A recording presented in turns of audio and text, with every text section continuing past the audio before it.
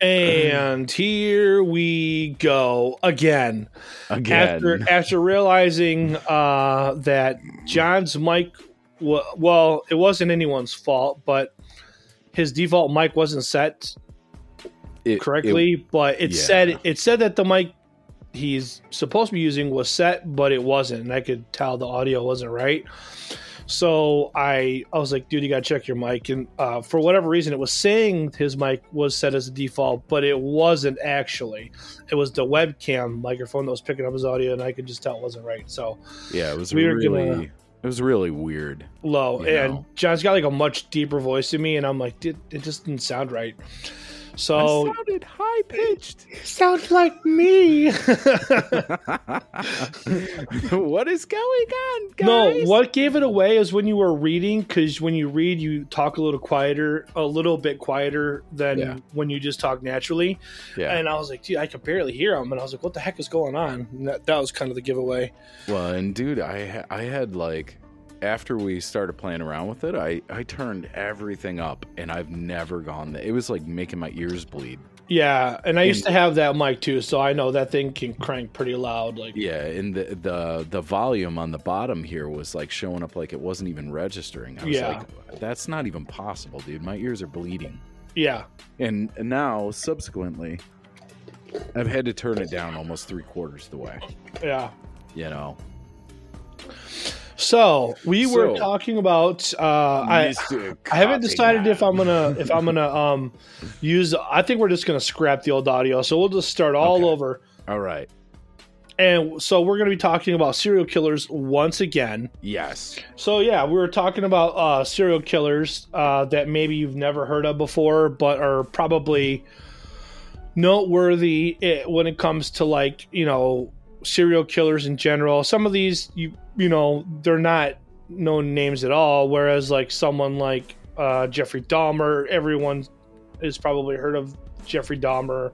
Yeah. Or even people that aren't necessarily serial killers, like Ed Gein, who technically wasn't a serial killer, but he did kill a couple of people. Mm-hmm. But everybody, well, I wouldn't say everybody, most people know who Ed Gein is. He's the character from Plainfield, Wisconsin in like the 50s. And there's several fictional story or movie characters. You know, Psycho is based off of him. Chainsaw Massacre, too? Is based off of him. And then also, I just drew a blank. Silence of the Lambs, I think. Yes. So there might be one more. Which is kind of a weird one. Yeah, because they're like, in some ways, they're totally the opposite. Like, I can totally Hannibal see Lecter. Chainsaw. Yeah, I can see Chainsaw because in the thing he was like inbred and like kind of like slow, you know. Yeah, he just had like bloodthirst to kill. But then you look at the dichotomy into, even in Psycho too. Like, he had issues with his mom, and that's kind of like why he was a killer in this Psycho storyline. And that's kind of what Ed Gein was he had these weird relationship with his mom. And I think even the part about her being dead for a while and being in the house before anybody knew she was dead might have been part of what happened with Ed Gein. I can't remember for sure. Yeah, I think you're right. Yeah, and then you go to Hannibal Lecter, who's like a super genius, highly intelligent character. Yeah, and he just likes to kill and eat people or whatever. And Ed Gein's like not intelligent at all. Yeah. Okay. So we were looking at, where do we end off with? Richard Cottingham. Dick Cottingham. Oh. So Dick Cottingham, he had several nicknames. The Torso Killer was one. The New York Ripper. Mm-hmm. Not to be confused with the New York Stripper. Yep. That or classy New York hoe. Yeah. But we did decide how in the you know, maybe we'll save some of the audio and I'll use it for like bloopers at the end of the episode, because we were kind of going off talking about like I'll get like my reaction, because we did before the episode, John was like, "Oh, have you seen a picture of Richard Cottingham?" I'm like, "No." He's like, "Don't look. Wait till we start the episode." So I'm not going to be able to reenact my genuine, like, reaction, but like, he looks like Santa Claus. Like, he looks like the Miracle on 34th Street. Yeah, Santa Claus. Total like, giveaway. I mean, total redo. He has that part nailed. If they like ever the do beard like and the mustache are like perfect. Yeah. And so we were like, one of the things that Richard Cottingham was kind of, I guess, known for doing was, I think if I remember correctly, what he would do is he would get prostitutes, and I don't know if they actually had sex or if he just liked to party with them, or I'm not really sure. They didn't really make that clear, but he would end up killing some of them because he personally knew them, and they knew him more so. They knew who he was, and he would be real rough with them. So I'm guessing they probably were having sex. So if they got rough, he would start, maybe start choking them, and to the point where the women are like, stop, I don't like this, I'm not into that kind of thing, or whatever. I don't know. So John and I were like, he's probably like, ho, just stabbing the bitch away. Like, ho, you're a ho. The Santa Claus. They should have called him the Santa Claus, dude. I agree. I don't think he looked like Santa Claus when he was doing the killings, though. Oh, maybe not. That might just be what he looked like when he was older. Yeah. I think that's like years in prison turned him into Santa Claus. Yeah. Jolly old fella. Yeah. He's like, I'm going to drop gifts at your I'm coming into your home. Guess what I'm going to do to your children? I know if you've been naughty or nice. I'm going to give them gifts. Something real special. I've got him wrapped up. I used to be known as the torso killer. But you're not getting a torso, you're getting a leg. Forget Cole, man. This guy will give you a toe. A severed toe if you've been bad. Dropping fingers in the socks. Yeah, dude. Oh, dude. One of the things that was kind of came up when I was watching a video on this character. There was a guy who wrote a book about serial killers whose name I don't remember. Doesn't matter. It's a serial killer author.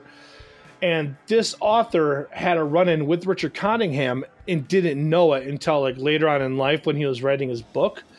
And apparently he was in the same hotel as Cottingham. Wink, wink, wink. Sure.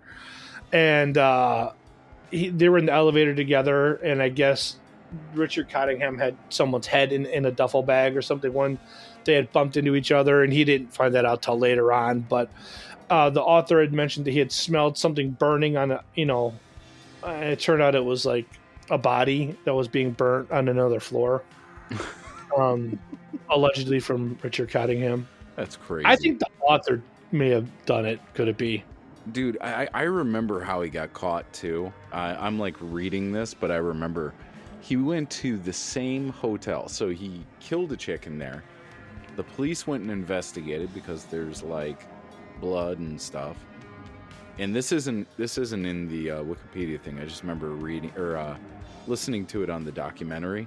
Mm-hmm. But he killed a chick. People heard screaming. The police came and investigated it. And there was like for some reason they came and investigated it. They saw a bunch of blood, and I think he got rid of the body, or maybe the body was still there or something. But then he got another chick and went back to the same hotel. Not the same night. It was like a few weeks later, it was or like something. A few weeks later, but the guy down in the bottom, like the bellhop or whatever, recognized him and called the police. The bellhop. I don't think it was that kind of hotel. Let's not be modest here. The guy behind the counter pushing the buttons. Right, exactly. The one that's charging by the hour. Yeah. Here you go, mister. We don't ask questions. Do you need a pack of rubbers to go up into your hotel room? Exactly. That kind of guy. It was that kind of place too. Yeah. Yeah. Quality and that's being generous. Dude, I remember we seen hotels down to like 8 Mile and 6 Mile and stuff back in the day. Mm-hmm. When it'd be like you could rent by the hour there. And we're like, whoa. Yeah, dude, I bet you they're still down there. I haven't been down there in a long time. Me neither. Like, They always had like really crazy names too, like that made them seem more prestigious. They were like King's Platter Inn. Right. Yeah. Platter. Okay, off topic here. So one of the local gentlemen's establishments, if you know what I'm saying, used to be called Showtime or Showtimes. I think it was with an S. I don't remember, but whatever. I just found out like last week or something that they changed the name to Lickety Splits. I was like, what the heck, dude?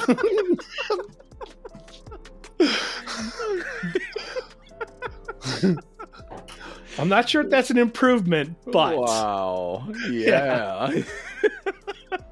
They went from like ultra prestige to like porno mode. Well, yeah. I don't think the place has ever been prestigious. Well, yeah, they just insured that though. Right, yeah. They just were like, well, let's just call it what it is. It's Lickety Splits. No sense beating around the bush. What bush?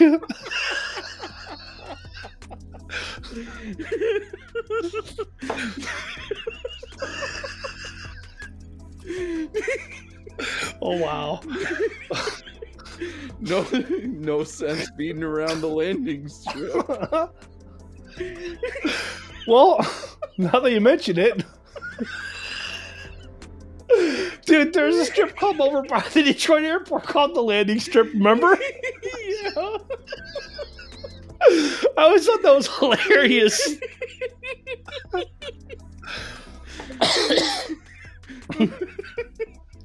Didn't we know someone that worked there? Allegedly. I don't know. Did we? I'll have to talk to you about it later. Still know her? Do we have her number? You probably do. I probably do. Yeah. What? Man, where's my damn phone? Dude, I'm gonna type it in the chat. Does it start with a D? Yes. That's all we need to say.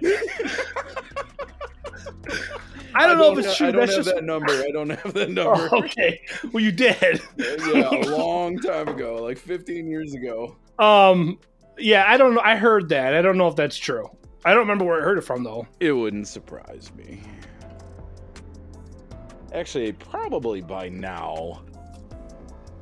What's Probably by now it would surprise me. 40s? I mean, it happened. No, it would have been.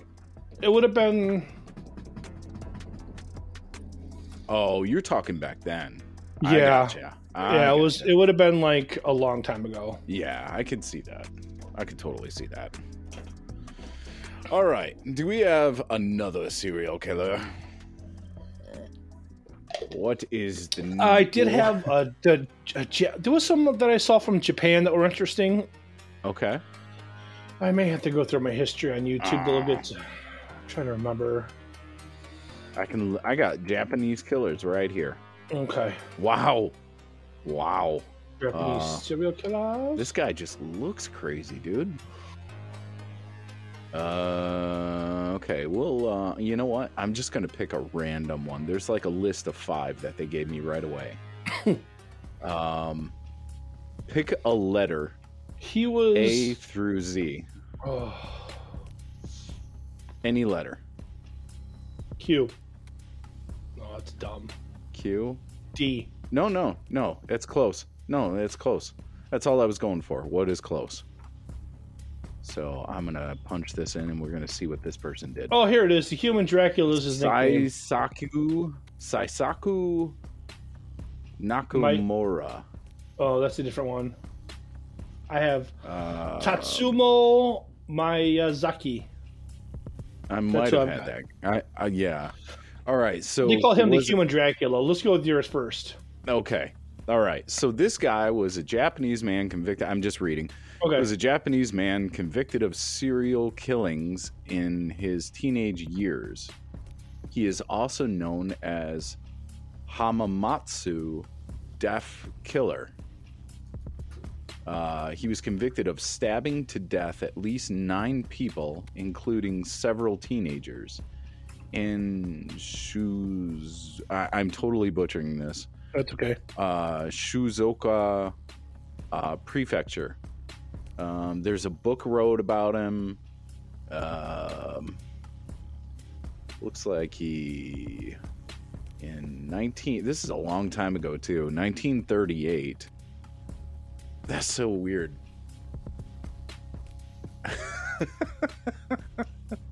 Okay. Okay, that's kind of a ridiculous thing, but anyways, I was just thinking, so in 1938 he attempted to rape 2 women. They resisted him, so he murdered them. He was 14 years old at the time. Two murders are often excluded from his serial murders. So he killed them, all these people from 1941 to 1942. He was arrested for 9 murders in 1942. He admitted to 2 others. On November 11th, his father, Famusada Nakamura, committed suicide. He was tried as an adult under wartime law. Wow, that's interesting. The doctors claimed that he was not guilty by reason of insanity. However, the trial proceeded rapidly and he was executed soon after. Huh. Interesting. All right, that's all they have on my guy. So, Saisaku Nakamura is not that interesting. Yeah, so I don't know how you say it. God, I said it before.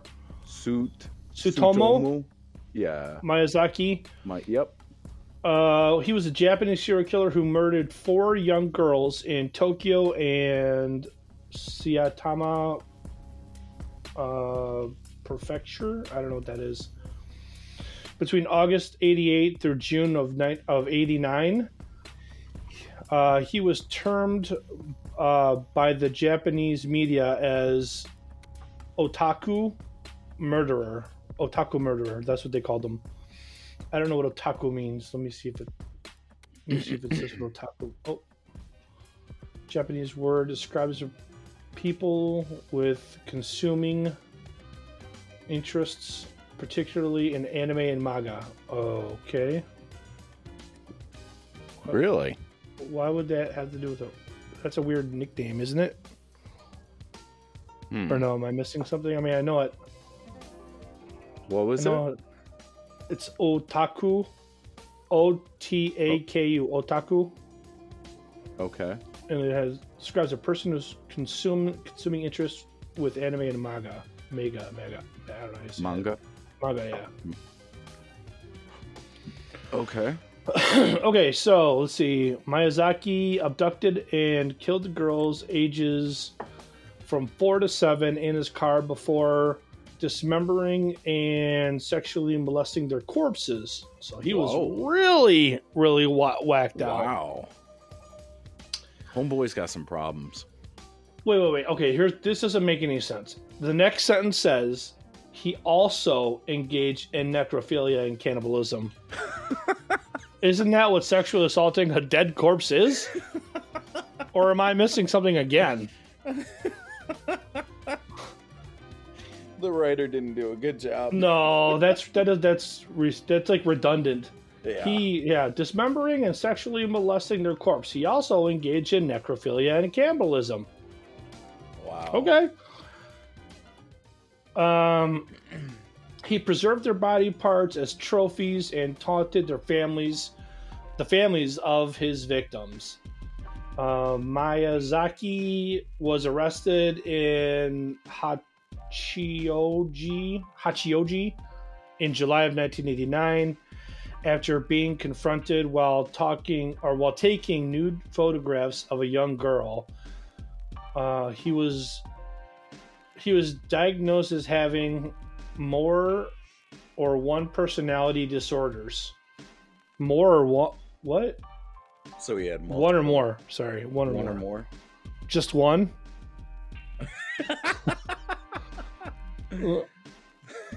Maybe they would mean like one more personality. No, it says that I probably just misread it. It says he was wait, I lost. Let me find my spot. He was diagnosed as having one or more personality disorders, but was determined to be sane and aware of his crimes and their consequences. Miyazaki was sentenced to death in 1987 and was executed by hanging in 2008. Good on the Japanese. They still do hangings. Wow. Miyazaki's extensive collection of pornography and horror videotapes was misrepresented by the media as being primarily anime and manga, which triggered a widespread moral panic against otaku in Japan. Huh. I've got a really interesting one. Kind of messed up. This is from Russia. Are you ready for this one? Yeah, I wonder if this is the one that I'm thinking of. I won't remember the name, but I'll remember what he did. Vladimir Nikolaevich Nikolaev. Nikolaev. Yep. He's Russian. A Russian murderer from Novochezhsk, whatever. No one's gonna remember. Yeah, Nikolaev is best known for cannibalism of his victims and distributing and selling their flesh to others in disguise of exotic animal meat. So, getting into it, prior to his murder convictions, Nikolaev had a long criminal history, first being convicted of theft and robbery in 1980. On his own account, the first murder happened accidentally when Nikolaev killed a drinking companion who also had a criminal history. During his fist fight, that was how it happened, during a fist fight. He then carried the victim upstairs to his apartment and attempted to revive him with cold water. When he realized that the man was dead, he dismembered him in his bathtub. Nikolaev, which they're spelling it all kinds of wonky, has stated, man, these writers suck. They really suck, dude. Yeah. Nikolaev has stated via okay, you people that are writing these articles need to learn punctuation. Right. Okay. Commas help. Via later interview that it was not originally his intent to cannibalize his victims, but rather the idea occurred to him spontaneously while dismembering his first body. He stated originally intended to bury it. During his first during his first dismemberment, Nikolaev removed a portion of flesh from the victim's thigh, which he roasted. Finding the results of his culinary experiment satisfactory, he continued utilizing flesh from his victims as food. See, this guy sounds like Hannibal. Yeah. He? Yeah. What year did it say that he was active? In the 90s. Oh, this is from 80s to 97. And I believe, when did the first Hannibal Lecter movie come out, or book? It's a book, isn't it? It's first? In the 80s sometime? Yeah. Late 80s? I want to say like 87 or 88 is when the movie came out, but I think the book came out a few years. I don't even know. I'm not a reader. It says that he distributed the flesh to acquaintances and even went so far as to sell 5 kilos, about 10 pounds, at an open market, telling buyers that it was kangaroo meat. He used the money from this venture to buy alcohol. The ruse was at last discovered when some people who ate the product Nikolaev procured as Saiga trimmings became suspicious of the taste and submitted it to a doctor. Upon analysis, the meat was found to contain human blood. Vladimir Nikolaev was arrested and confessed shortly after. Found human remains in heavily blood-stained bathtub. So he was sentenced to death, but in 1999, I'm pretty sure that would be Vladimir Putin's presidential reign still, right? I don't remember when he was elected. All elected. He was kidding. Yeah, he was given a presidential decree. The death penalty was suspended, being replaced by life imprisonment. He has stated that while he generally is against the idea of the death penalty, he would prefer it for himself rather than continuing to live in prison for the duration of his life. Now, he was sent to the IK6 Black Dolphin prison, and I guess this is marked as Russia's toughest prison. I'm going to take a little peeky through here. Wasn't one of the Avenger movies someone a prisoner in that prison? Maybe it was from the movie Black Widow. I don't know. Place in blindfolds. So the inmates are blindfolded when they are taken there. Whenever they are transported between buildings, they're blindfolded. The Black Dolphin prison officers have a unique form of escorting inmates. They're kept bent over. Oh, I've seen that. I've seen that on the toughest prisons. They keep them chained, and their heads are like bent over and to the floor, and they have to walk like that. Like no matter where they go, if they're let out of their cell, they have to walk like that. Do they have their hands behind their neck or something? No, behind their back. Like they're all chained in a line, and they have to walk with their heads down. They cannot look up. Their hands are handcuffed behind their back, higher than their hips. This escort control tactic allows maximum control while depriving the inmate of a view of his immediate surroundings, preventing him from escaping or attacking prison staff. I'll get some pictures. Do they have pictures? Probably not. Nope. Just shows where it's at. And it doesn't even show really where it's at. It just says it's kind of in here. Like this general vicinity. It might be in this area, might not. We don't tell you. We not tell you. You want to find out? Kill a bunch of people. You'll find out. Oh, yeah. See, it won't tell you. Oh, look at that. It's like, I don't even know where that is. They have the coordinates. Interesting. Yeah, that's interesting. Can we zoom out?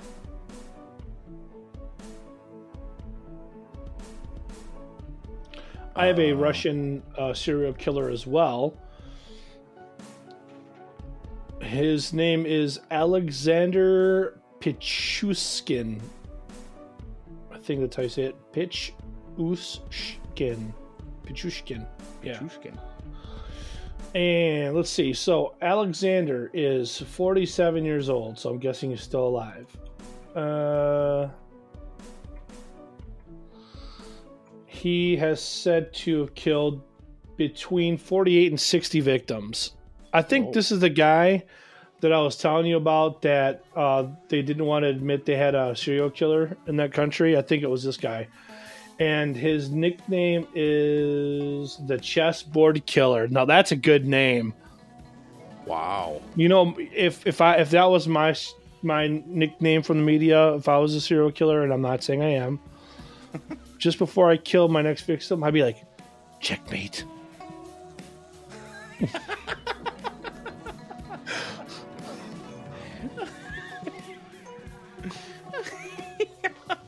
It's kind of messed up, huh? That's totally messed up. Checkmate. I've got you. That's just the last thing you hear is a checkmate. Ah! Okay, so Alexander Pichushkin, also known as the Chessboard Killer, and also the I don't know. how you say this because it's a Russian name. Give him a it's nickname. spelled Bltsa. I don't know how you say that. Bltsa. We'll call him BLT. The Basa Park Maniac is a Russian serial killer. He is believed to have killed at least 49 and possibly as many as 60 between 1992 and 2006 in southwest Moscow's.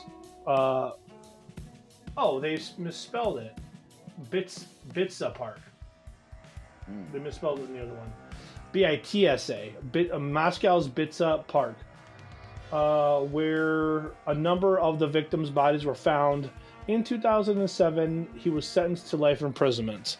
So they don't really have a whole lot of details on this guy. I believe, if I remember correctly, he was like a traveling salesman, and that's kind of like was his cover story. Okay. Let's see if it says anything about that in here. He lived with his mother and younger sister, her husband, and their son in a 2-bedroom apartment on the 5th floor, a 6-minute walk from the north end of Bitsa Park. Let's see. He is a sociable child.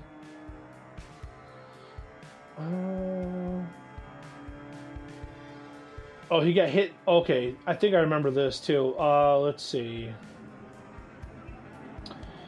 However, he was a sociable child. However, this changed following an incident in which Pichushkin fell backward off a swing, which then struck him in the forehead as it swung back.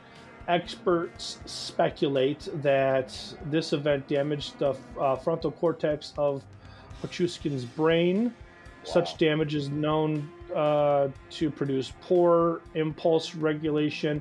Yeah, I've actually heard a lot of people say that about fighters and stuff. If they get hit in the head too many times, they have impulse control problems. And even Dana White has said that, like, I think he was a boxer, right? Wasn't he a boxer? Was he? I think so. Not professionally, but I think he boxed. Yeah, I know he had a gym, right? Maybe, but I think I've heard people say that he's like a huge gambler. Yeah. And he even had said it, because I think he was on Rogan's podcast one time, and Rogan asked him what's the most he ever won. And he said $1 million, and he said what casino it was at, and I guess the casino was pretty pissed that he won $1 million. And then they I don't know if they just didn't want to pay him or something. So he's like, all right, well, we'll never do another UFC fight here ever again. And then I've seen that, dude. Yeah, he's won he wins a lot. He wins and loses, but it's like big chunks of money sometimes. Yeah. I mean, he's a billionaire now, so I guess it doesn't matter. But he's got that impulse thing where he just wants to gamble like crazy because, he might have a little. I'm not saying he's retarded. He's obviously a very intelligent guy, but he's probably got a little bit of brain damage from maybe fighting a boxing back in the day or whatever. And doesn't that happen with football players and stuff too? I mean, I don't really follow anything regarding football, so I don't know. Yeah. About impulse issues with football players, but I do know that they sustain damage to their heads and stuff a lot. Yeah. But all right, let's continue on. Let me know. I've got a couple here that I want to read. I'm trying to remember why they called him the chessboard killer. That's what I'm trying to get to, because I thought that was an interesting name, but I don't want to read this entire article. You want me to type it in? Sure. Oh, he was okay. So Pichushkin was taught how to play after demonstrating his ability. Was introduced to the exhibition games against an elderly man who played publicly in Bitsa Park. He's a handsome-looking fellow. That Pichushkin was an outstanding chess player. And for the first time, he found a channel for his aggression when dominating the chessboard in all of his game. So I guess he was really good at chess. But I mean, there's a lot of Russians, I think, that are good at chess. Watch his videos repeatedly to confirm his power. However, in practice, became So yeah, this I'm trying to see where else it said about if he was a salesman, because I thought that he might have been some kind of salesman or something, and that's how he was able to keep his cover from, being blown or whatnot, for his alibi essentially. But I don't see that on here in this article. Oh, he drank vodka. No. Wait. He's Russian. They'll drink vodka. Yeah. Vodka. We drink lots of vodka. Does this say anything about why they actually gave him that name, though? I don't know. Okay, I don't know when they would have got that name for him, because how would they have known that he played chess until after they caught him? Yeah. Unless he was leaving clues somehow. And I don't see that his aim was to kill 64 people, the number of squares on a chessboard. That's right. Yeah. He later recanted this statement, saying that he would have continued killing indefinitely had he not been stopped. Right. I do remember hearing that now, yeah. But even still, that had to come after he was caught, Right. Yeah, exactly. So there's no way they would have known that before. Behind or something? Yeah, probably something like silly like that, like you know what I mean? Checkmate. Yeah, checkmate. I own you. Checkmate. All right, I got a funny one. You ready? Okay. Yeah. Where? Hold on, I gotta find it again. Oh, here we go. Okay. Yvonne Keller. Okay. December 13th. He was born December 13th, 1960. He died September 22nd, 2006. Nicknamed the Pillow Killer. Ooh. Was a French serial killer between 89 and 2006. He killed at least 23 people in France, Switzerland, and Germany, and confessed to about 150. If corroborated, that would make him the most prolific French serial killer of the 20th century. Yeah. I am the pillow killer. I'm going to kill every pillow in all of France. I hate those pillows. Those damn pillows, they piss me off. They're so silly, stupid pillows. I'm going to stuff a croissant in your stuffing. Then don't stop a bullet or a knife. He was implicated in 23 murders of old ladies.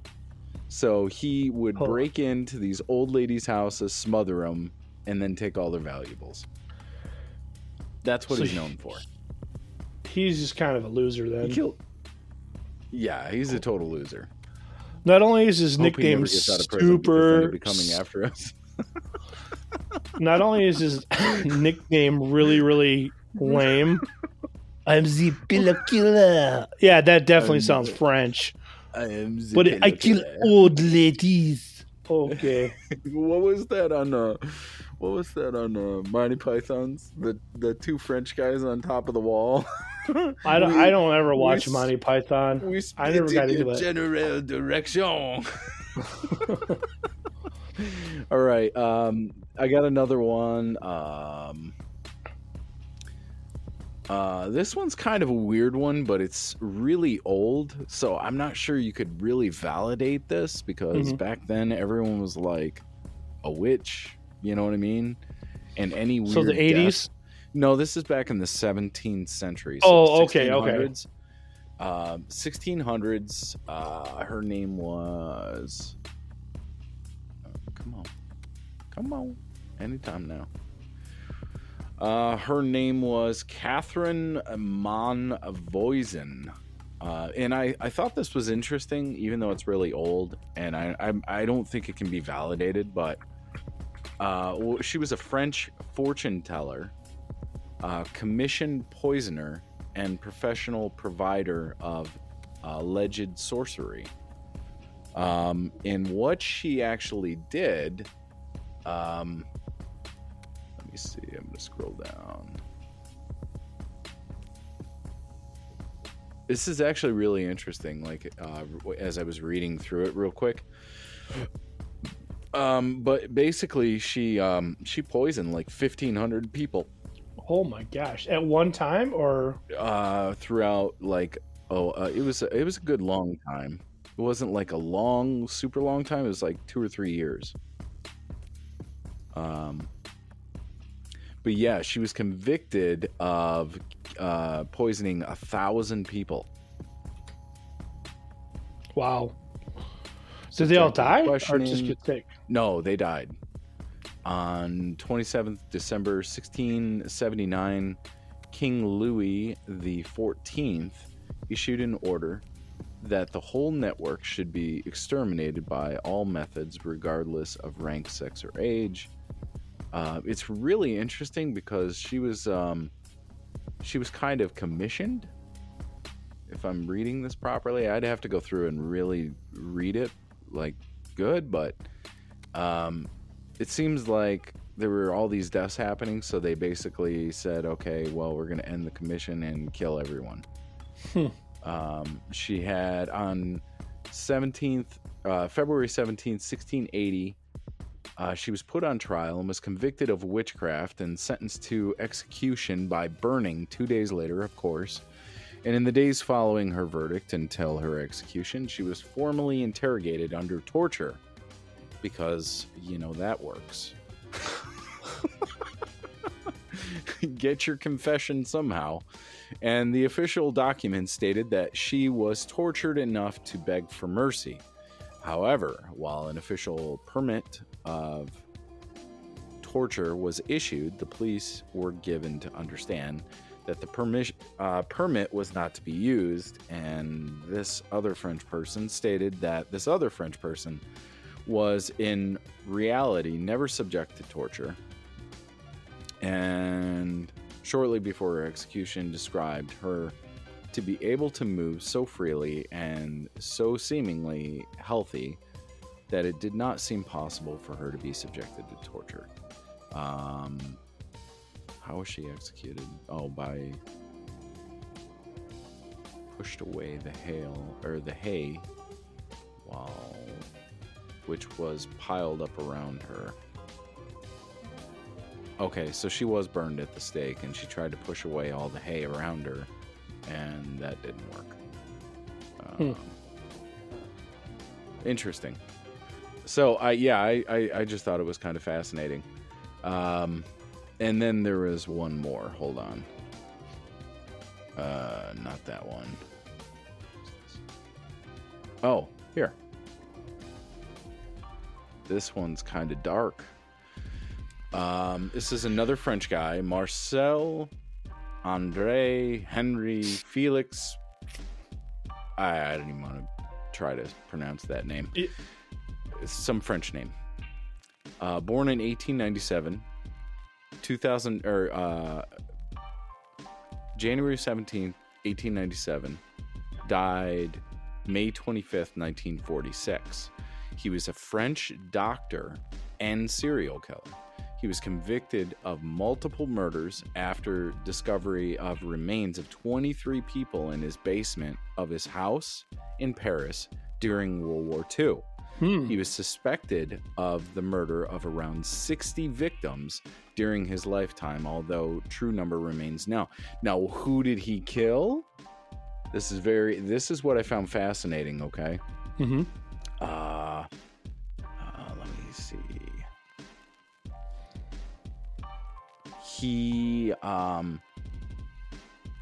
Let me see. Most lucrative activity during the occupation was his false escape route under the code name Dr. Eugene. Pitoit, that's the doctor, pretended to have a means of getting people wanted by the Germans or the Vichy government to safety outside of France.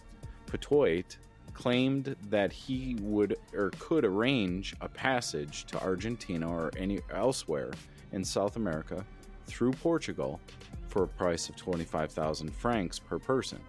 3 accomplices, whatever their names are, directed victims to Dr. Eugene, including Jews, resistance fighters, and ordinary criminals. Once victims were in his control, Petoit told them that Argentine officials required all entrants to the country to be inoculated against disease. With this, he injected them with cyanide. He then took all their valuables and disposed of their bodies. Isn't that crazy? Mm-hmm. Doesn't it sound like it kind of seems like something off of Glorious Bastards? I don't remember that. I haven't seen that in a long time. It kind of does. I mean, it kind of doesn't, but it kind of does. I mean, I don't know. I found it like that is like crazy. I've never even heard of this. In all my studies, I've never even heard of this. He failed to keep a low profile. The Gestapo eventually found out about him, and by April 1943, they had heard all about his route for the escape of wanted persons, which they assumed was part of the resistance. Gestapo agent Robert whatever forced prisoner Yvon Dreyfus to approach the supposed network, but Dreyfus simply vanished. A later informer successfully infiltrated the operation, and the Gestapo arrested Fourier, those 3 guys. Under torture, they confessed that Dr. Eugene was Marcel Petoit, but was released, but 3 others spent 8 months in prison, suspecting of helping Jews to escape. And under torture, they did not identify any other members of the resistance because they knew of none. Gestapo released 3 men on January 1944. Then the police eventually find out about the bodies, and they basically trial and sentence him, and I'm imagining they probably shoot him. Oh, no. Really? Okay. On May 25th, this is kind of, I didn't see this coming, especially right after wartime. On May 25th, 1946, Petoit was beheaded after a stay of only a few days due to a problem in the release mechanism of a guillotine, and buried at every cemetery. Homeboy got the guillotine, and not the WWE kind either.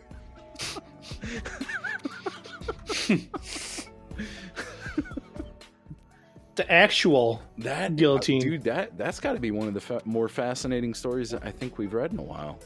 At least to me, I find that very fascinating. Yeah, I've never read that before. All right, that's all I got though. Okay, I've got one. Dude, this guy might have the most intimidating nickname so far. Really? Maybe. Okay. He's nicknamed the Butcher of... wait, where'd it go? Anything starting with the Butcher is going to be pretty hard. There's a couple nicknames. The Butcher of Rostov or the Red Ripper. So he's Russian. Okay. I feel like there was another... Hardcore. What's that? Either one of those are going to be pretty hardcore. I think... Wait, what did I type in for... I think... Oh, the Russian Ripper. That's what I typed in to find him. So the Russian Ripper, the Butcher of Rostov, or the Red Ripper. Those are the different nicknames he has. So, I mean, just the Russian Ripper by itself, that's pretty intimidating. Yeah. And you'll see why. He's nicknamed the Russian Ripper, okay? So, I'm going to try and say his name, but I'm going to probably butcher it. It's Andrei, and I don't know if it's actually pronounced Andrei. It's Andrei, so it might be Andre. I'm not sure. And then last name, Chikatilo. So Andrei Chikatilo. Okay, so Andrei Chikatilo let's see. He sexually assaulted, murdered, mutilated at least 52 women and children between the years of 1998 and 1990 in Russia, Ukraine, and Uzbek. So this guy might be the guy that I'm thinking of that was the salesman that it was kind of all over the place. Because, I mean, if he was killing people that's 3 different countries right there. What were the years? Then he might be the one that was a salesman of sorts. What were the years that he was doing it? 78 to 1990, so about 12 years. Okay. And let's see. He confessed to 56 murders and was tried for 53. Wow. He was convicted and sentenced to death for 52 murders in 1992. Although the Supreme Court of Russia ruled in 1993 that insufficient evidence existed to prove his guilt of 9 of those killings. He was executed in 1994. Wow. Let's see. He was born in 1936. At the time of his birth, Ukraine was in the grip of a famine caused by Joseph Stalin's forced collectivization of agriculture. Andrei's parents were both collective farm laborers who lived in a one-room hut. How do all these serial killers get married? That always blows my mind. I know. I don't know. They have this split life where they can do these crazy atrocities, but yet have a woman at some point that obviously is affectionate towards them. They have to respond by being affectionate in one way or another, whether they're cut off from their feelings or not, but they're able to convince these women that they love them to the point to where they're married. You know what I mean? Yeah. Have a kid with them or multiple kids, like in this guy's case. I'm just blown. They're perplexed by that. You know? It says he was married in 1963. How does that even happen? Take for instance, the BTK killer. Totally legit family life, obviously disconnected and everything, but yet cut off. I mean, the guy was really out there. How about the even though he wasn't technically, I guess, a serial killer because he was a contract killer, but to me they're one and the same. One is paid for money and the other one just does it for pleasure. But at some point, I mean, when you're killing multiple people with cool-off period, that speaks to me of a serial killer, right? But even he had a family life, and he said that his family was the most important thing to him. How does that even happen? You know what I mean? I don't know. Some kind of searing of the conscience. Yeah. Or with the last guy, brain trauma, brain injury. Yeah. And like I said before, I've known of people, not personally, but I've known, my cousin knew a guy that he worked with that had a brain injury, and after that he was never the same. He ended up holding somebody hostage, and I think the police killed him or something. Wow. And I guess after whatever, it was a car accident too. It wasn't it wasn't anything that was even really his fault. I don't think the accident was even his fault. I think somebody hit him or something, and then he ended up just being a completely different person in a way. And I mentioned this also, but what's the comedian's name from the 80s? Sam Kinison. Apparently he had head injury when he was younger, and his brother writes a book about how he was a completely different person after the brain injury. So that can affect people in a way. But as far as having 2 different lives where you're married to someone and then you're a serial killer, and she has no clue, that's pretty wild. That's I don't even know how you pull that off. Yeah. This one says that he was, where did it say it? I just read it like a second ago. It says that he was unable to maintain an erection. Which guy? Andre? Yeah. Ch. Yeah. Wow. And so he basically would go and then push it in her. And that's how they got the 2 kids. Oh, wow. That's messed up. Yeah. Yeah. And they said that the marriage was kind of an arranged marriage. So, I mean, that does kind of speak of things, but... Yeah. But...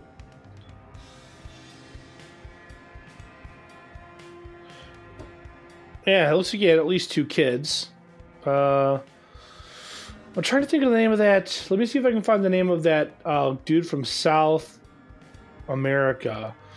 And this guy, his name just escapes me, but it's like, once I read it, I'll remember it. But this guy, like, if everything he claims is accurate, then he is in modern times the serial killer with the most kills. Really? Yeah, man, I'm trying to think of his freaking name too. It's like a very common, like, Latino name, Latin sounding name. I can't think of his nickname either. I'm scrolling through my history here, see if I can find it. Human Burgers. We watched a lot of really strange ones. Yeah, you know we're on somebody's list somewhere. Maybe. Maybe not. South America's 8 scariest serial killers. Yeah, I think it was Pedro Lopez. Yep, Colombian serial... Okay, yeah, so Pedro Lopez, serial killer.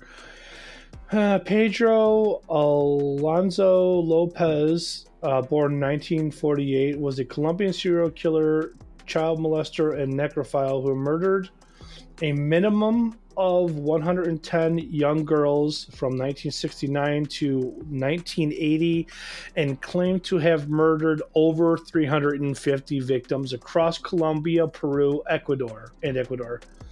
How many? 180? He killed 110 for sure. And he claimed to kill over 350. Wow.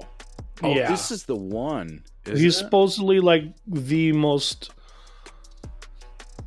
I don't know what the word I'm looking for is, but he's got like the biggest head count allegedly. If all of them are true. Isn't this the one we watched that documentary on? Which documentary? I'm trying to remember. You sent me a documentary. I watched it, and it was of that guy who was born in Colombia, right? And then was like abused and like thrown out, and then some guy took him off the streets and abused him more. Oh yeah. And then threw him back out. Yep. And then some, like, I think Americans came along and picked him up or something like that. Yeah. And then he was kind of like cool for a while, but then he went like dark crazy.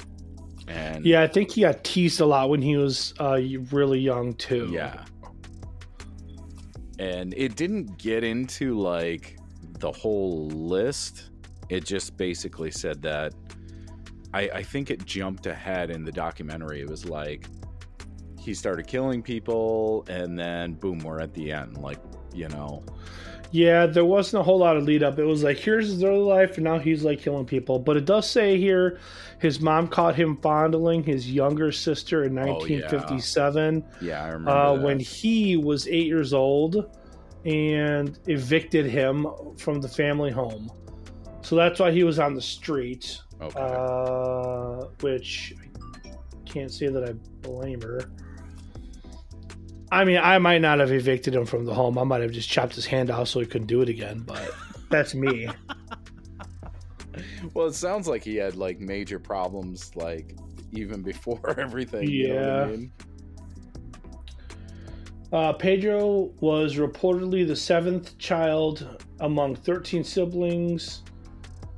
Was polite as a boy and wanted to be a teacher, according to his mother. I'll bet he did want to be a teacher. I want to be around all the little girls. Yeah. What? Wow. You know what caused him to lash out at women? Because women were the ones. Probably his mom kicking him out at 8 years old. You think so? That'd make me pretty bitter, dude. Yeah, but where was his dad? Let's see. Does it talk about his dad? From the documentary,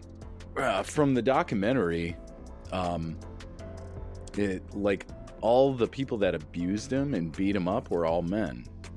Yeah, yep. It doesn't say anything about his dad that I can see right here, but yeah, he did get like raped by like men several times, and I think in prison. But I think he was kind of in and out of jail, and it wasn't for murder. It would be like for like, I don't know, theft or just dumb stuff. Not dumb, but yeah. Compared to like raping and murdering kids, it was like just silly little stuff. He'd be in jail for a short period of time, and I think that's where he got. Yeah, it says he got.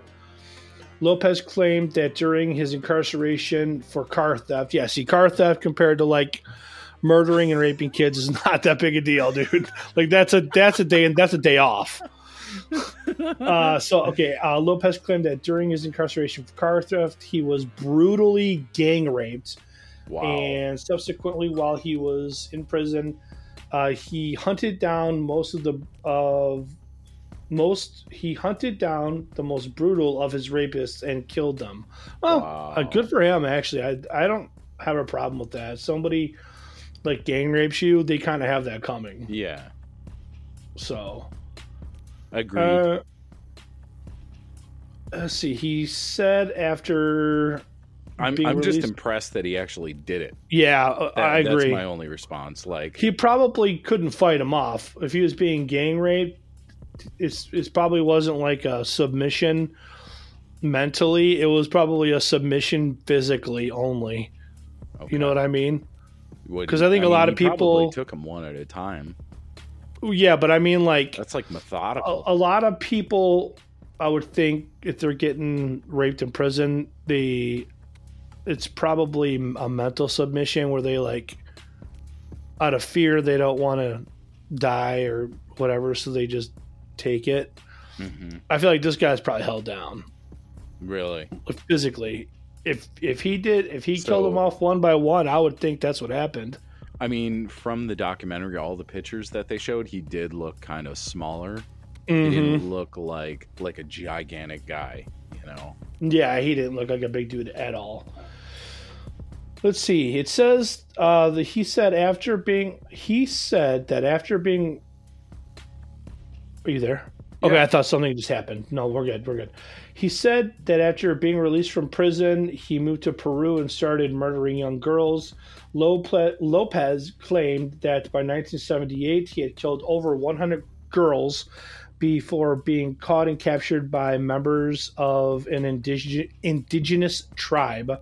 Oh, these captors were preparing to execute him when a missionary from the U.S.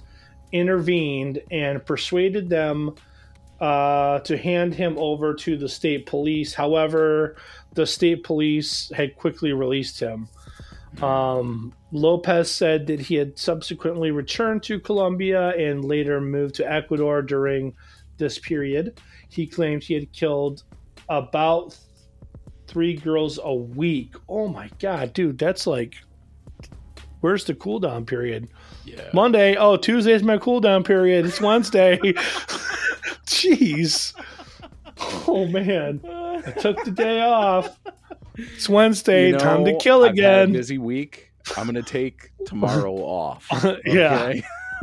Yeah, dude. Wow. I kind of lost my spot. Hold on. 3 girls a week. That's what I'm looking for, right?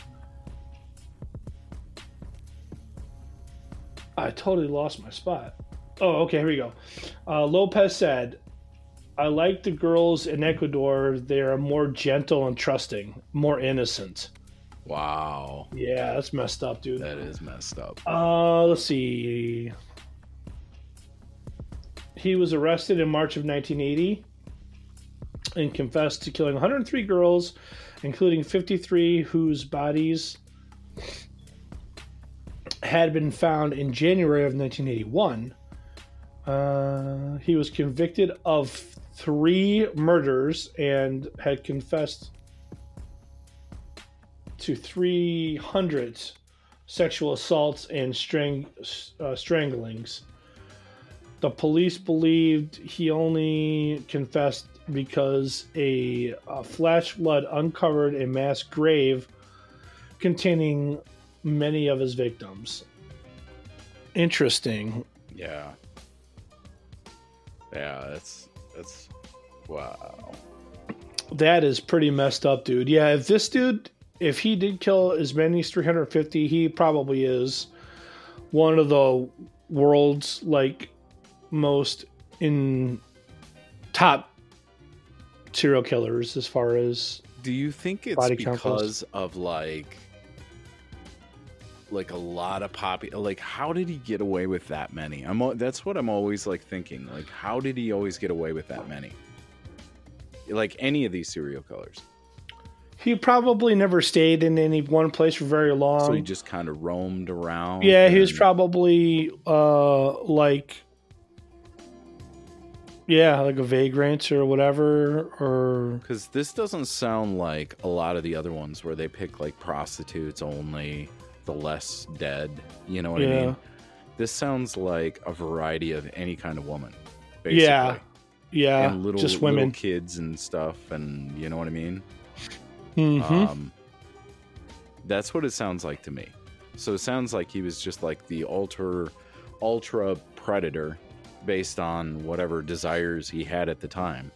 Yeah, it sounds kind of like it was almost more about the opportunities he could find than who, with the exception of being women. Yeah. Who it was just like, but man, if you're killing like 3 people a week, that's a lot of like people just out and about and they're just missing and nobody knows who did it. Yeah. That's crazy. Yeah, it's crazy. It's crazy that I wonder if like lack of police force or investigation also played a part. Yeah, I'm not going to speak to the quality of police officers in Colombia because I don't know. I'm guessing it's not that great. I'm going to go out on a limb here and just say that it's probably not top notch. They're probably not like detective type material. They're not hot on the trail.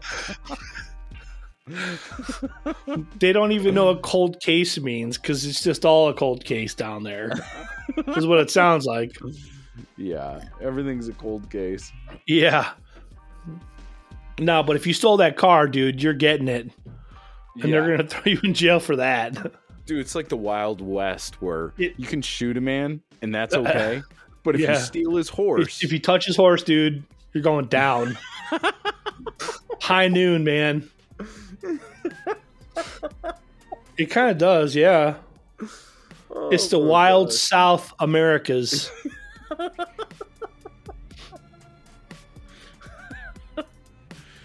Oh, dude.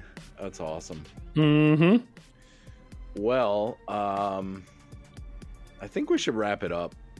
Yeah, we can wrap it up with that one. This was a pretty interesting episode. It was a little bit different because not only was it serial killers that probably most people have never heard of, but we didn't even really do any American ones, did we? They were all outside of the U.S. The first one, Cottingham. Oh yeah, Cottingham, but that's because we had already said we were going to start off with that one. That's where we left off last time. So yeah, so all over the world, all over the world, crazy. Not India. We didn't do anybody from India. Oh, we should do India next time. But we got Russia in there. Some French. Some South America, Japanese, yeah. I was going to bring up the one Japanese guy who during World War II that he raped those girls and was charged with it. Mm-hmm.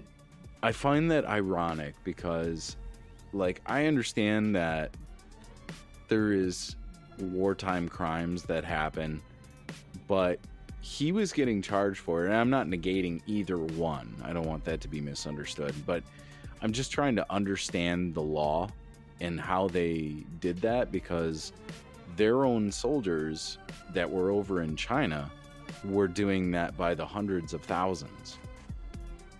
And it was seen as okay. Interesting. Like the rape of Nanking, where 250,000 women got raped in Nanking, China. Mm-hmm. But yet this guy, you know, I'm not negating one is bad and one is not. Like, they're both equally bad. I just don't understand the logic behind the courts at that time. Right. Who knows? Like, if it were after that time and maybe the court system resettled and they were like, no, this is not acceptable, you know what I mean? Then I could kind of make headway of it, but it was during the exact same time. So I guess I just don't understand that logic. You know? Yeah, I don't know. Or maybe they just heard the rumors about Nanking and just didn't want to believe it or turned a blind eye, you know? But it strikes me as weird, I guess. Yeah, definitely. But I think we did a pretty good job. I think we have we've exhausted some serial killers, at least for a while. Yeah, I'm done talking about serial killers for a little while. I agree. I don't want to talk about this for a while. Yeah. The challenging thing about like these kind of episodes is because I do want to try to make every episode a little bit funny. Yeah. And we're talking about such a dark topic that like making the comedy in there tends to be really dark too. Yeah. Which I don't want to just make everything I do funny about like, oh look, I'm the chessboard killer. Checkmate. You know what I mean? Like, that's kind of messed up. It's funny, but that can't be the extent of the comedy we do to make a situation, or not a situation, but a topic like this lighter. Like, checkmate. So I think we'll probably hold off on any more serial killer ones for a little while. Yeah. But I think that's good. I was talking to John's brother, Matt, about, well, I talk to him pretty regularly, but when we were talking about a week or so ago, he asked us, he's like, hey, so did you guys ever finish talking about the road trip? And I'm like, I don't know, did we? And I went back and listened to the end of the road trip episode, and we definitely never finished that story. So we do need to finish that. I want to get that up pretty quickly. And then I want to do kind of a state of the world one, because right now, I mean, obviously, depending on when you're listening to this, you don't know what I'll be talking about. But right now, supposedly, if you believe what the media tells you, Russia has invaded Ukraine, and I think there's some interesting things that are happening with that, but I don't know that I buy all of it. I think a lot of it's BS. I've heard it was silly. I heard it was silly enough that it was over water. Yeah, no, I've heard that too, and that kind of makes sense a little bit in a way. But does. I've also heard that one guy said he was like, "What if?" How did he phrase it? He said, "What if Putin hates the New World Order and Donald Trump hated the New World Order, but Donald Trump was the only one to keep him from like going to war with the New World Order." Really? Once Donald Trump was like out of the way, then he basically had free reign to go against the New World Order. It could be. I don't know. Maybe. That's an interesting theory. I like that one. Not that I agree 100% or disagree, but I like that theory because it's not anything I've ever heard at all. Yeah. So I do want to kind of get into that. I want to just a little bit. I think one thing I have to mention, I'm not picking any sides, and I may say like something controversial, like hashtag I stand with Russia, just to be funny. I don't stand on any side because I don't pick sides. And I'm not Russian and I'm not Ukraine, and I have no dog in the fight. Yeah. So if I say something like that, I'm definitely just joking and I'm trying to get a rise out of people. But the reason I say that is because I see a lot of people supporting Ukraine. And I think, in my opinion, I could be totally wrong, I think a lot of Americans are siding with Ukraine because they're clearly the underdog. And everybody knows Americans love an underdog story. Like, that's like what America, that's like our thing, is we love a good Rocky. You know, we love a good underdog story. The revolution, you know. Yeah, the Revolutionary War. You know, so I could be wrong about that, but I was thinking about it today. I'm like, I wonder if people are just supporting Ukraine in a subconscious way because they're clearly the underdog. They're geographically way smaller than Russia, and I think their military would probably have to be way smaller. And I think they've got a lot of their equipment would be outdated as well, because from what I understand, a lot of their equipment is Russian, but it's the old Russian stuff, not current Russian stuff. So, like, I think people may be siding with them in a subconscious way because they're the underdog. I could be wrong about that, but we'll get into that topic another day, hopefully pretty soon here. I want to try and get a couple episodes up and published so that we can start putting out more material more on often. Yeah. But thanks everyone for checking this episode out. I hope you all have a great day. He's John. I'm Dread Matt. Checkmate.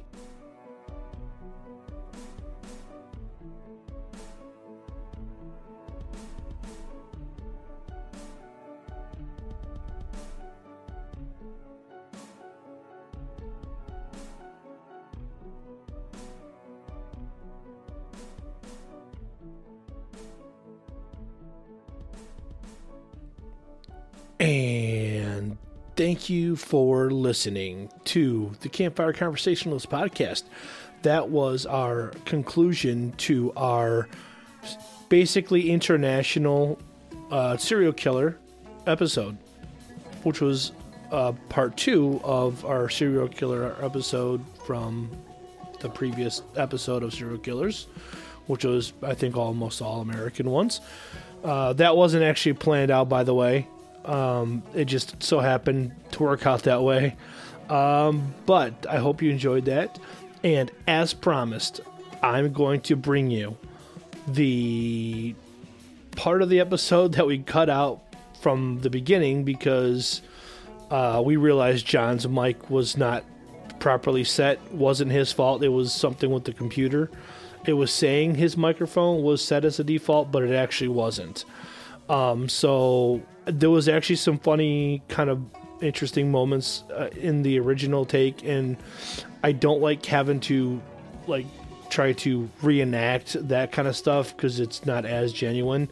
So I'm gonna add that. I'm not gonna edit it. I'm just gonna leave it pretty much as is and let you hear how our original take was, with John's microphone being much lower. It is his webcam microphone that was actually picking up the audio, not his Yeti mic.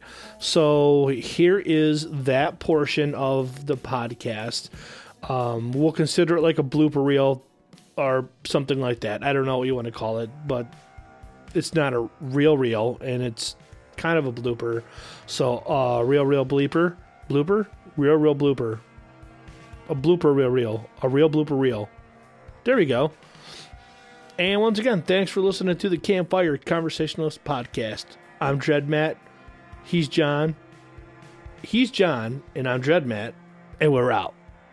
Checkmate.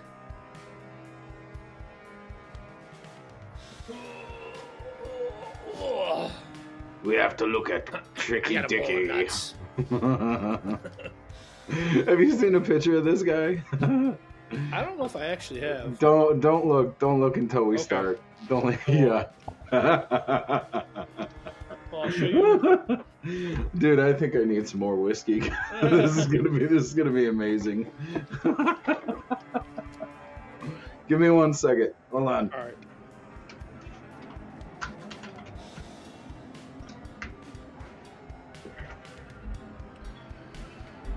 I'll show you the old camera versus the new camera with the stock lenses on them. Hang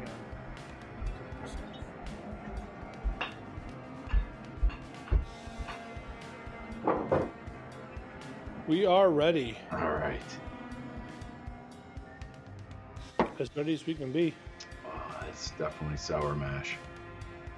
Sour mash. Sour Mash. The Monster Mash. Monster Mash, yeah. Let's take this off. Okay.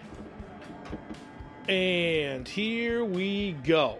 Today on the Campfire Conversationalist podcast, we're talking more serial killers again. More serial killers.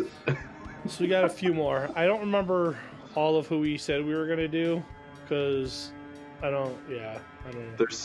We've There's talked a lot. about so many. We've watched so many videos and stuff, read articles and all that kind of stuff on so many different ones that we're just going to kind of wing it, I think. I know we're going to get the talks that we've had, haven't they only been on American ones too? Yeah, I think there's. I know I did look at some Japanese serial killers and some European ones. Yeah.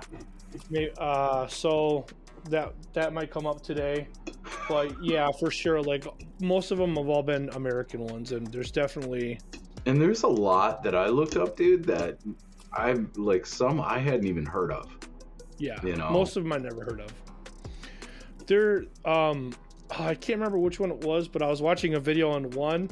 And whatever country they were from, the country was like claiming that they didn't have any serial killers. I think it was Russia or something. And they're like, oh, we don't have any serial killers here in this country. That's not a thing. And yet they had like this dude like just killing people left and right, and they couldn't figure out who it was because basically they just didn't want to admit that they had, that there was such thing as a serial killer in that country.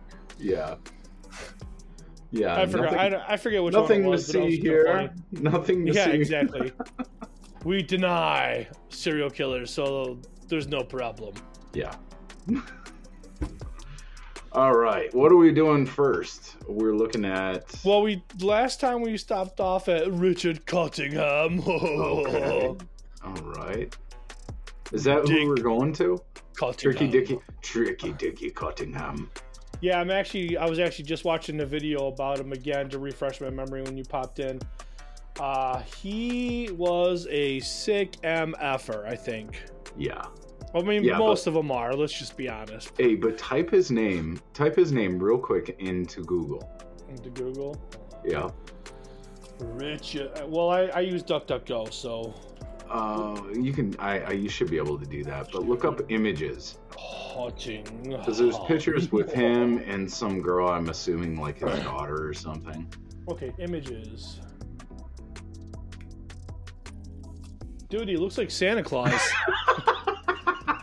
I don't think that's a coincidence either. Is that who you were thinking? Yeah, that's who. He's like, oh, and then he just starts stabbing away. And he's like, oh, and he's just non-stop stabbing. Dude.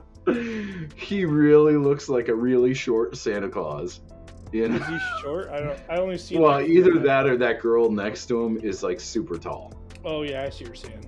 Let me scroll through some more. I mean, compared to the cops, he looks like average, I guess. Let's just look up Richard Cottingham height. Oh, that's a picture. Oh my gosh, dude! I've never seen a better Santa Claus, though. Yeah. Have you? I mean, like No, that guy. I mean, that guy is perfect. It might as well be. What is that movie on 46th Street or whatever? Oh yeah, that's what he looks like too. Macy Day Parade or whatever. Yeah, that's what he. Dude, he totally has that part. What is the name of that movie? I can't think of Miracle on 34th Miracle, Street. yeah, Miracle on 130 billionth Street. Yeah, dude, he has that part down. Why can't I find his height? Where's? I don't know. Look up the Torso Killer's height. Look up that. Yeah, they call him the Torso Killer. That is his nickname. Torso. There you go. Torso Killer.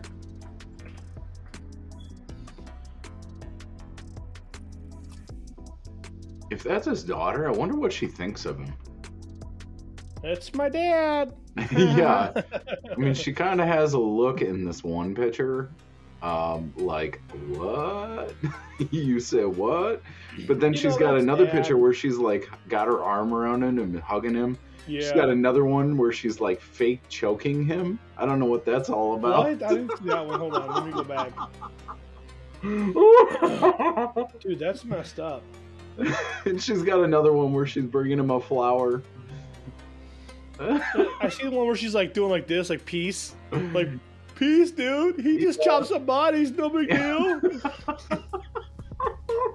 What the heck, dude? That's really weird. I know. It's so weird, dude. Images. Peace, dog. Oh, I see the one where he's strangling. Yeah, that's weird. Isn't that weird? That's what I don't know, dude. It just says on this one, women befriends the serial killer who murdered ...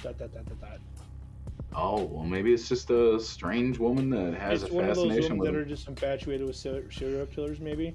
Yeah. She's like, me and him were like best friends all the way until the end.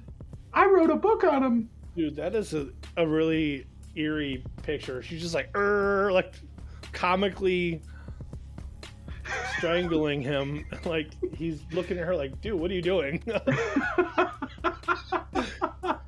His look is like, dude, what are you doing? I'm like, what the heck, dude? He's like, I'm posting this on Instagram.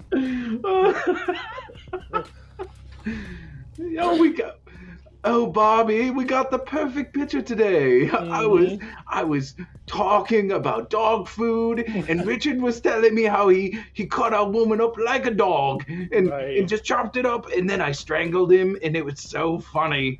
I know. The guards, they just stood there and they didn't know what to say. Yeah. As they took the picture, someone told the camera it's not not one of them two. Yeah, it's not one of them two. Someone's like, yeah, put your hands around his neck and then squeeze and make a face. Wow. And I'll snap the shot. There's a bunch of people that wrote books on him. His other name is the Torso Ripper or the New York Ripper. That sounds too close to New York Strip or New York Stripper. So I would not go with that. The New York Ripper. The New York Stripper? No. The New York Ripper. It's New York's Ripper. New York Stripper. No. New York's Ripper. Get it That's right. confusing. Let's just go with the Torso Killer. Okay, done. Oh my goodness. All right, you want to run us through what is this guy known for? What did he do? So he would just like have a good time and take it too far.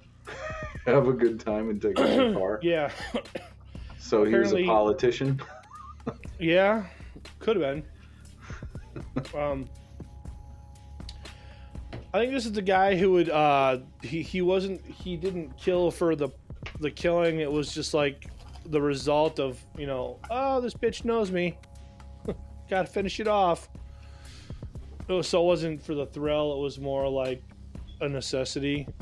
Okay. So it's not like he was with a lot of women of the night, as they like to say. Okay. So what? They weren't strippers or hookers? It sounds like some of them were, and if he knew them, then he'd, after he was done doing whatever they did, he would kill them. Okay. Put their bodies up and do all kinds of crazy stuff.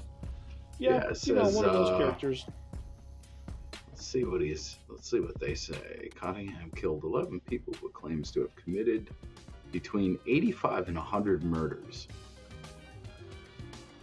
How? Like, I want to know how. I want to know how he went on that far. Even 11 in New York seems. This is the guy that was up in the hotel, right? Yes. The writer who wrote a book about serial killers had a run-in with him in the elevator. Oh yeah, that's right. That's right. And he didn't know it until later. But right. I guess in the duffel bag that Richard Cottingham was carrying when they had, had their brief encounter, Richard had a head in there. Yeah, no big deal. In the bag. And I guess whoever the author's name was, I can't remember his name, but he said he could smell like burning flesh. I don't think he realized it was flesh at the time, but there was some kind of fire on the floor that wherever Richard Cottingham was at. Interesting story. Okay. So wait, he was burning the bodies? I guess. In the hotel? I guess. How? This what? would have been like the late 70s or early 80s. So there wouldn't have been, I don't think they had fire detectors, smoke detectors back then, did they? I don't know. It just seems like that's... Because, dude, you like, wouldn't a body have to be at like a really high temp to burn it? You're asking the wrong dude, man. I'm just thinking, like, all right, say you cook a steak, I mean, I don't know. Human flesh just seems like cooking other meat. Well, I mean... And you're trying to get rid of it. You're not trying to burn it. You know what I mean? I don't even know if he was trying to get rid of it, though. That's like, you're thinking along the lines of someone who's like sane. Okay. He might have just been trying to burn it just for like shits and giggles. Well, you think it was like some kind of fascination? Maybe. I mean, I don't know. Maybe. Who knows? Okay. Wow, I'm reading some of the stuff he did. I'm not going to mention it, but some crazy stuff, dude. Yeah. Read at your own discretion. It looks like there was drugs involved, too. Like he would drug them. I don't know if I remember reading any of that or not. It's possible. I mean, maybe that's how he lured him in, was with drugs. Didn't... that Joe guy, the one at the hamburger stand, didn't he do something similar where he would lure people in with drugs? Yeah. Free drugs. Yeah, free drugs. Anytime someone's offering you free drugs, run. Yeah, for real. Why did they call him the torso killer? None of this says it. Yeah, I know. Right here. His nickname, the Torso Killer, and Times Square Torso Ripper. That's a tongue twister. He was called it after his dismemberment and decapitation of 2 victims on December 2nd, 1979, in a Travel Inn hotel on West 42nd Street in Times Square. So, yeah.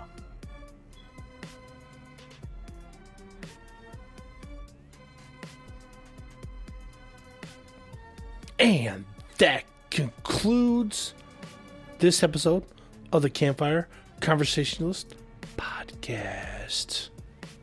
Thanks for listening. I hope you enjoyed it, and checkmate.